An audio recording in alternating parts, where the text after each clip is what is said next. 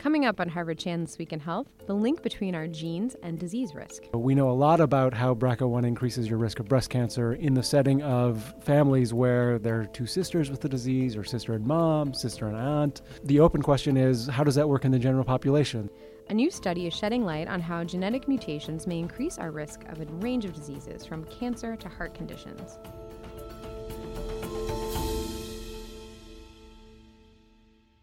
Hello and welcome to Harvard Chan This Week in Health. It's Thursday, December 8th, and I'm Amy Montemuro.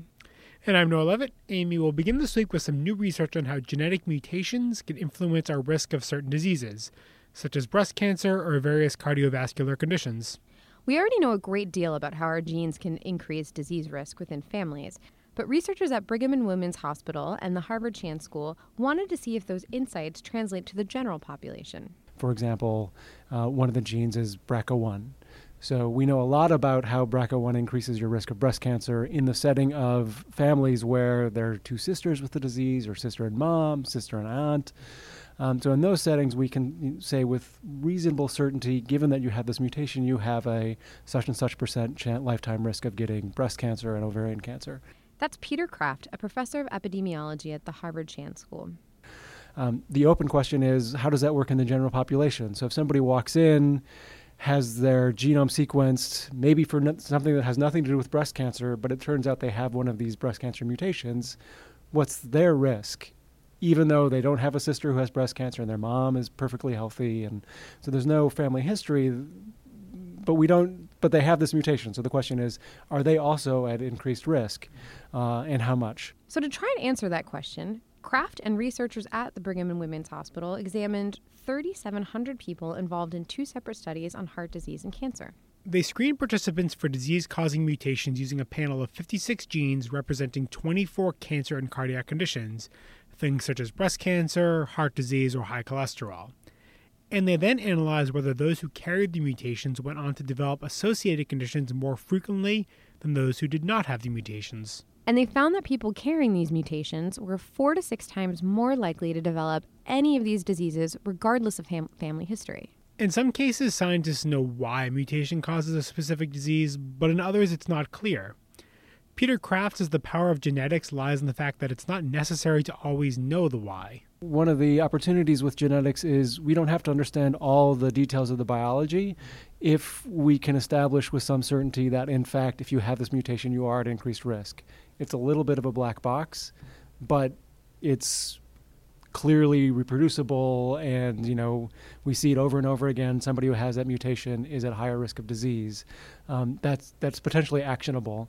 Because there might be things you can do to modify your risk that have nothing to do with the mechanism of that particular variant, but are just good for you anyway.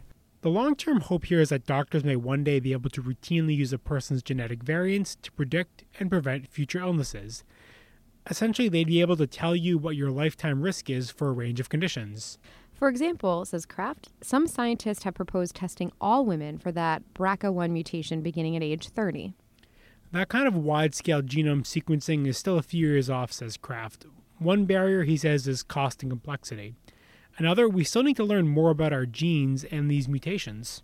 Kraft says larger studies are needed before these findings about genetic mutations can be used regularly by doctors. Right now, since it's still early days and we've only been able to do this genome sequencing at scale for the last few years, a lot of times you sequence somebody and you'll find all kinds of variants that have never been seen before just because we hadn't done it that much. And so the Human Genome Project sequenced one person. So from 2001 until, let's call it 2010, that was our knowledge of genetic information. Genetic variation in the human population was like one person. So now we've done a lot more than one person, so we're starting to see more and more. So every time you do this, you see new mutations. And the temptation was there, I sequenced somebody who had breast cancer and I see these 50 mutations, they're increasing this person's breast cancer risk. Well, they just may have been things that are perfectly benign. They just happen to be seen in somebody who had breast cancer. By doing larger and larger epidemiologic studies, we'll at least have seen these things before and be able to say, you know what, of the 150 people who have that mutation, 90% of them went on to get cancer. That's something you should know. So understanding what are the health implications of these mutations, that's arguably the bigger challenge, and that's where folks who are working in a school of public health can make a contribution. And work is already underway to expand our knowledge in this area. Brigham and Women's researchers have launched the Personal Genome Sequencing Outcomes Consortium, which will track outcomes among healthy people who have been sequenced for predictive purposes.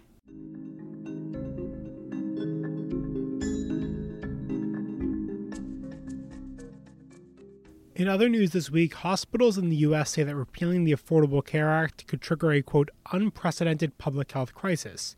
As we've discussed before, President-elect Trump and congressional Republicans have pledged to dismantle Obamacare. And according to the Washington Post, the American Hospital Association and the Federation of American Hospitals say a repeal of the ACA would leave an additional 22 million people without insurance by 2026 and would cost hospitals $165 billion. Separately, lobbyists for health insurance companies have been meeting with members of Congress to outline what they'd like to see happen if Obamacare is repealed. Among the key issues for insurers, continuing to subsidize some costs for low-income Americans and keeping rules that encourage young and healthy people to sign up for health insurance. Insurers say those are key factors to creating a stable market for those buying insurance individually.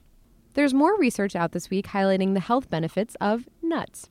Scientists at Imperial College London looked at data from 20 prospective studies and found that even just a handful of nuts can reduce a person's risk of death from heart disease and cancer. In the study of 819,000 people, those who ate the most nuts reduced their risk for coronary heart disease by 29% and their risk for cardiovascular disease by 21%. That same group also saw a 15% drop in their cancer risk. Researchers say people can see benefits by eating about an ounce of nuts per day, equivalent to about 2 dozen almonds. Scientists say there's evidence that higher nut intake can reduce triglyceride and cholesterol levels. They're also high in fiber, antioxidants, and healthy polyunsaturated fats. And finally, this episode, we've talked in the past about the health effects of too much screen time for kids and teens. And while teens may have a reputation for being glued to their smartphones or tablets, it turns out their parents are racking up plenty of screen time as well.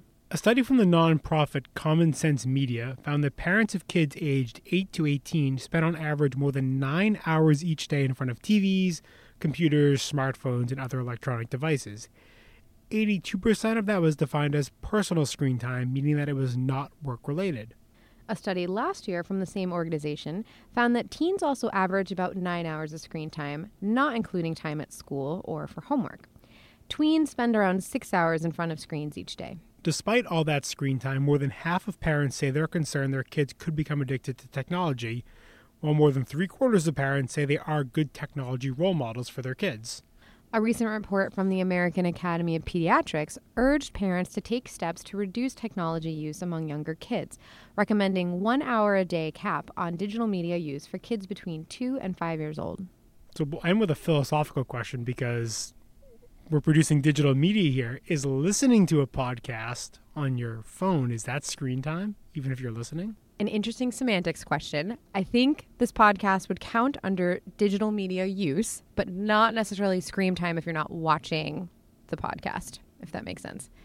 And also, I'm not sure how many 2 to 5 year olds are listening to us, so it wouldn't fit in under that 1 hour a day cap. But well, parents, if you're listening, this is a very child-friendly podcast, so we're happy to have them listen to future episodes.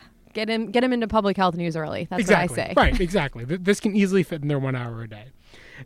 And that's all for this week's episode of Harvard Chan This Week in Health. I'm Noah Levitt. And I'm Amy Montemuro. Coming up on next week's episode, the health benefits of happiness, why having an optimistic outlook may help you live longer. In the meantime, you can listen to any of our past episodes on iTunes, SoundCloud, or Stitcher.